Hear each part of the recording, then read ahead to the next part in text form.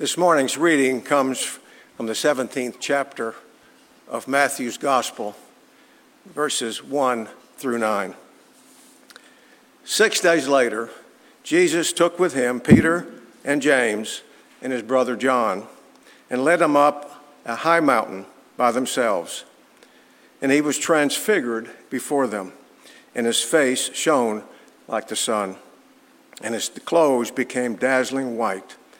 Suddenly there appeared to them Moses and Elijah talking with him.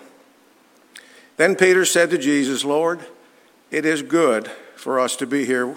If you wish, I will make 3 dwellings here, one for you, one for Moses, and one from Elijah." While he was still speaking, suddenly a bright cloud overshadowed them, and from the cloud a voice said, "This is my Son, the beloved. With him I am well pleased. Listen to him." When the disciples heard this, they fell to the ground and were overcome by fear. But Jesus came and touched them, saying, "Get up and do not be afraid." And when they looked up, they saw no one except Jesus himself alone. And as they were coming down the mountain, Jesus ordered them, "Tell no one about the vision until after the Son of Man has been raised from the dead." The word of God for the people of God. Thank you. You may be seated.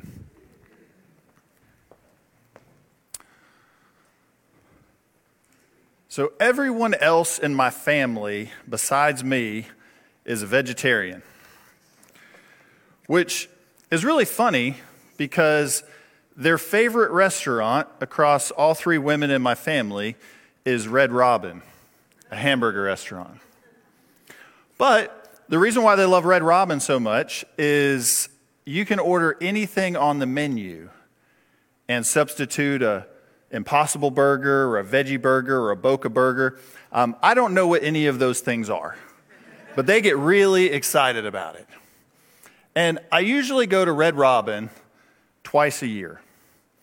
Whenever one of my daughters has a birthday, they have to go to Red Robin, which is funny because it's the same mac and cheese and mandarin oranges. They could order just about anywhere, but somehow going to Red Robin twice a year is just something really special that's become this kind of ironic tradition in our family. So about 6 weeks ago, I found myself up in Trussville, taking my family to Red Robin for their dinner. But across the restaurant, when I sat down at our table, I noticed this gentleman just maybe 3 or 4 tables away. Young black man, 30s, had a beard, black jacket, and he was eating his dinner with a woman. And I didn't recognize him. But I felt like maybe I knew him. Y'all ever get that feeling? There's just some familiarity there that just kind of didn't really come out when I kind of glanced over at him. But something really strong was telling me that there's a story between us of some kind. And it kind of just kept gnawing at me. And I glanced over 1 or 2 other times, and I kind of felt like maybe he was glancing at me when I wasn't glancing at him. You get into that kind of like weird thing, like, okay, now we're just getting socially awkward.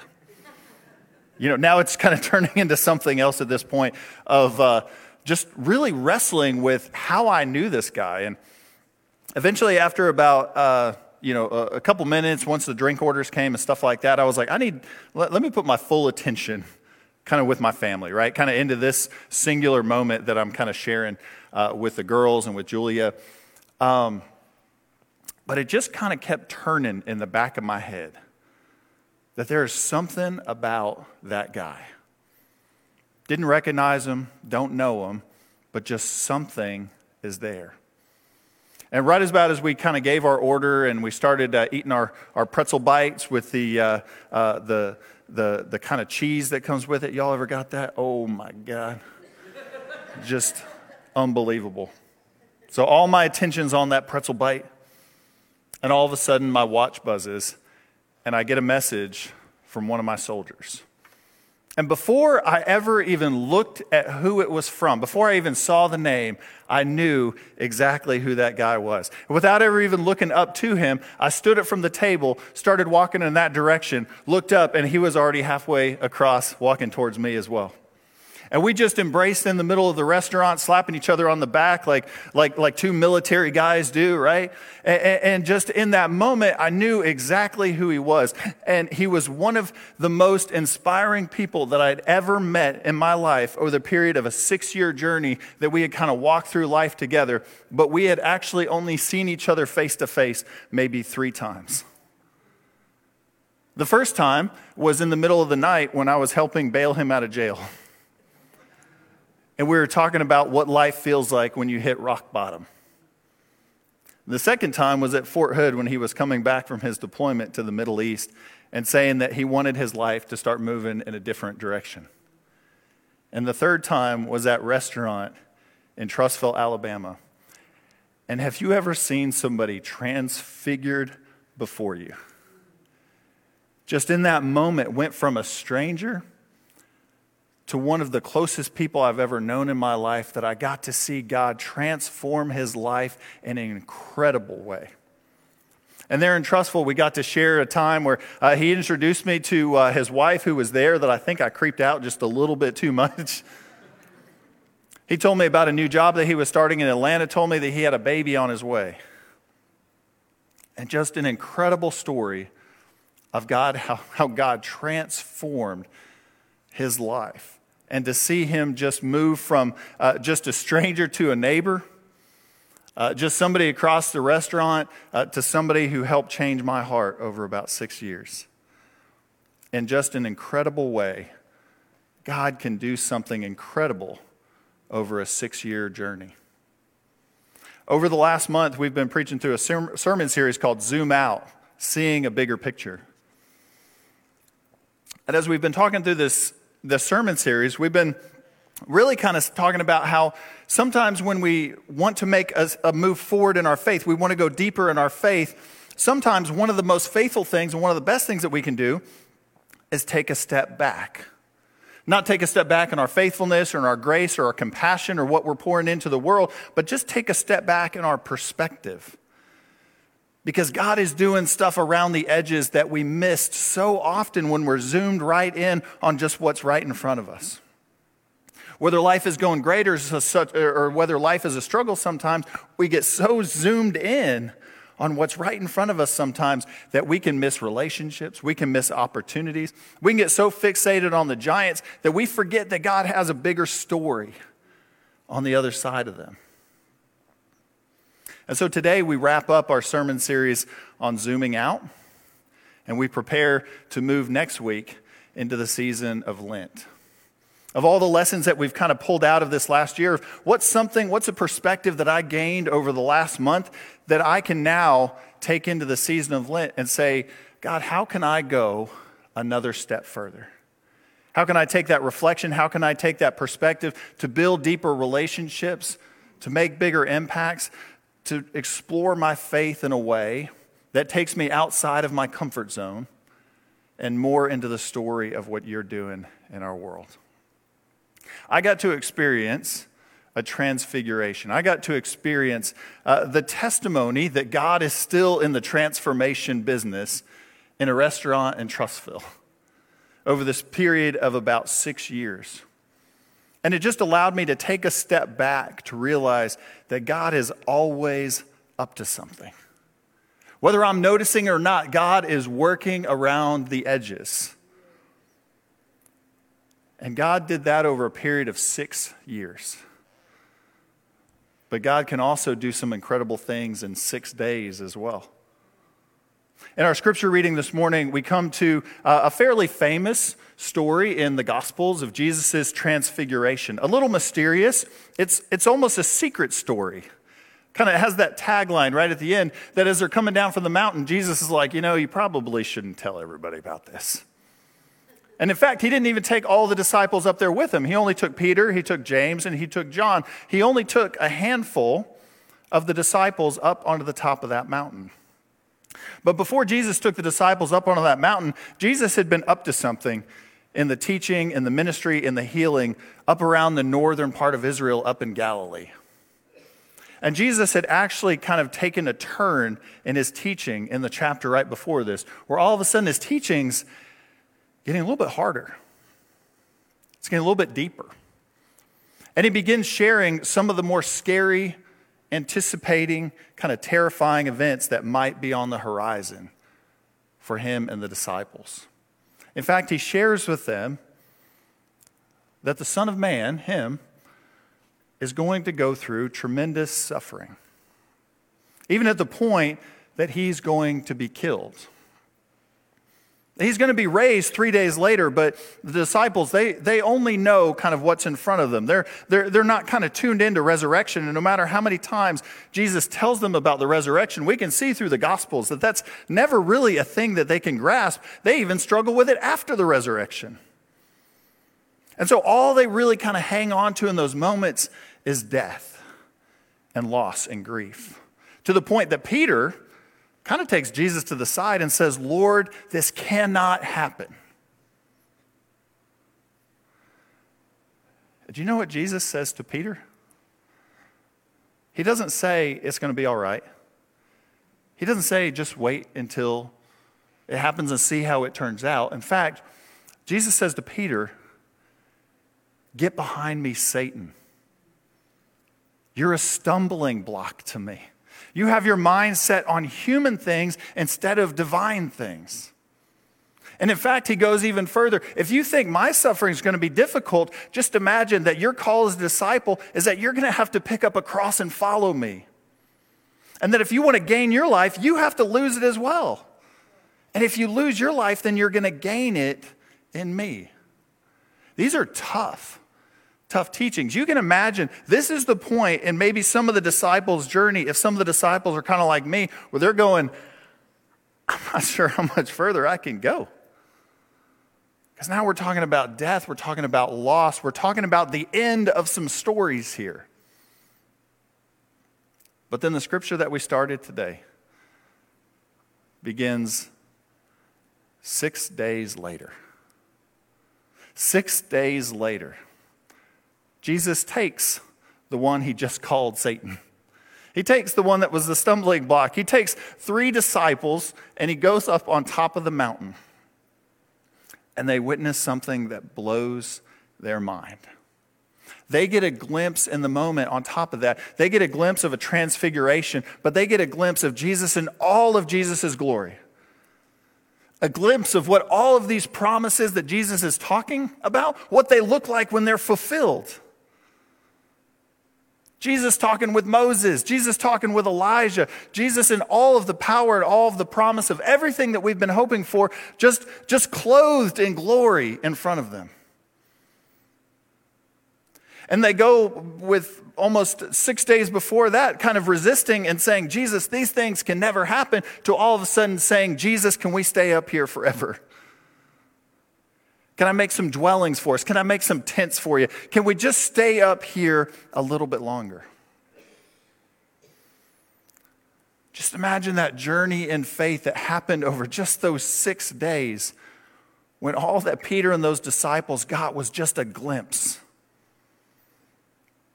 To see Jesus transfigured in front of them transformed who they were. You see, life can almost feel like sometimes that it gets piled up. That the things that we're hoping for and waiting for just don't seem to unfold the way that we've pictured them. And so we, like Peter, whether we're kind of down in the valley telling Jesus that things don't happen this way, or up on the mountain saying, hey, Jesus, I've got another idea, we keep giving God suggestions. We keep giving God a little bit more of our input. And you say, you know what would make this story even better? My ideas. My way. In a way that I would like to see this unfold. And Jesus says, but you've seen the end of the story. And this is a story that catches you up in it as well.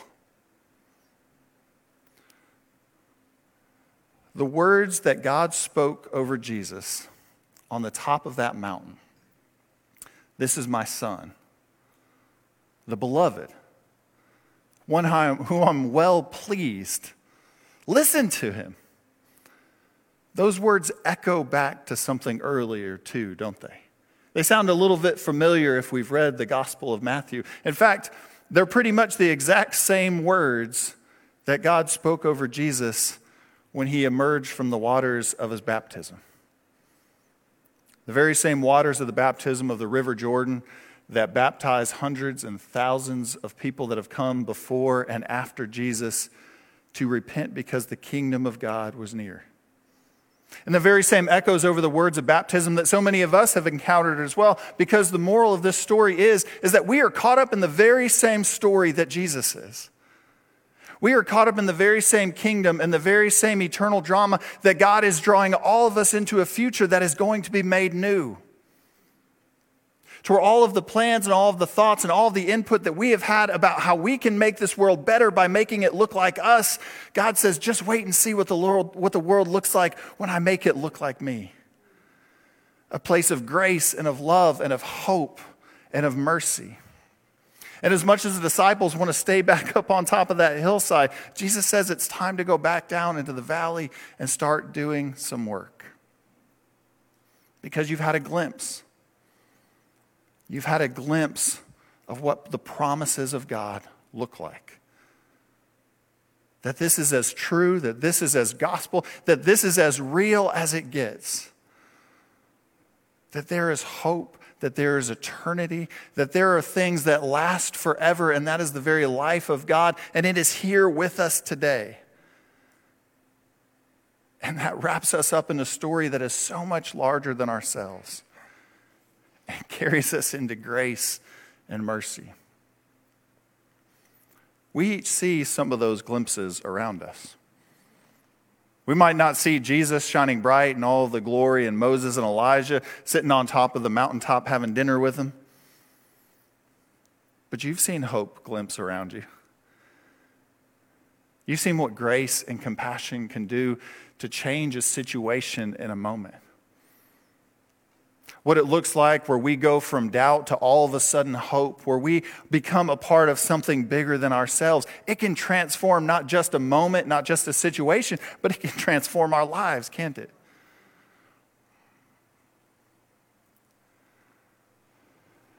We can move from hardship to hope in a second. It can happen anywhere all around us. And we get to be a part of that. We get to be those that have now seen the signs of hope, that have seen grace and mercy and experienced what those mean in our lives, and we can begin sharing them with others as well. Because Jesus came back down off that mountain, and the disciples began to get to work. And all of a sudden, the fear of the loss, of the dread, of the fear of what was coming next, all of a sudden that didn't seem to be as great as it was before. Now there was still some worry. There's some doubt and there were some struggles through the rest of the pages of the books. But ultimately they kept moving forward into the story that God was sweeping them up in. One of hope and of mercy and of life. For some, it happens over a period of maybe 6 years. Maybe for some, transformation is 60 years. Maybe for some, like in the Gospels, it was 6 days.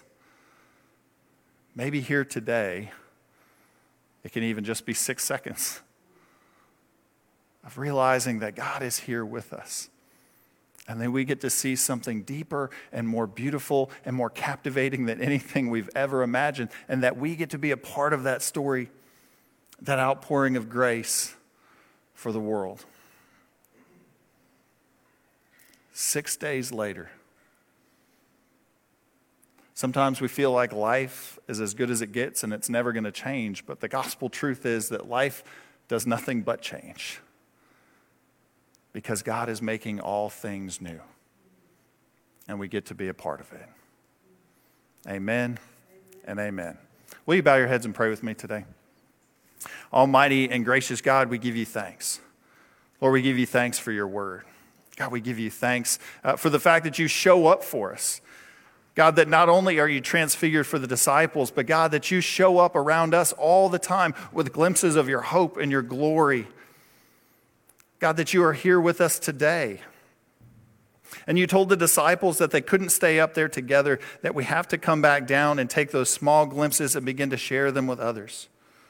Because we know that there's something better coming, Lord, that there's something more to see, and we get to be a part to share that grace and that hope and that life with the world. And to see transfigurations and transformations keep coming again and again. As we're a part of your work and your story, we pray all these things in Jesus' name. Amen and amen.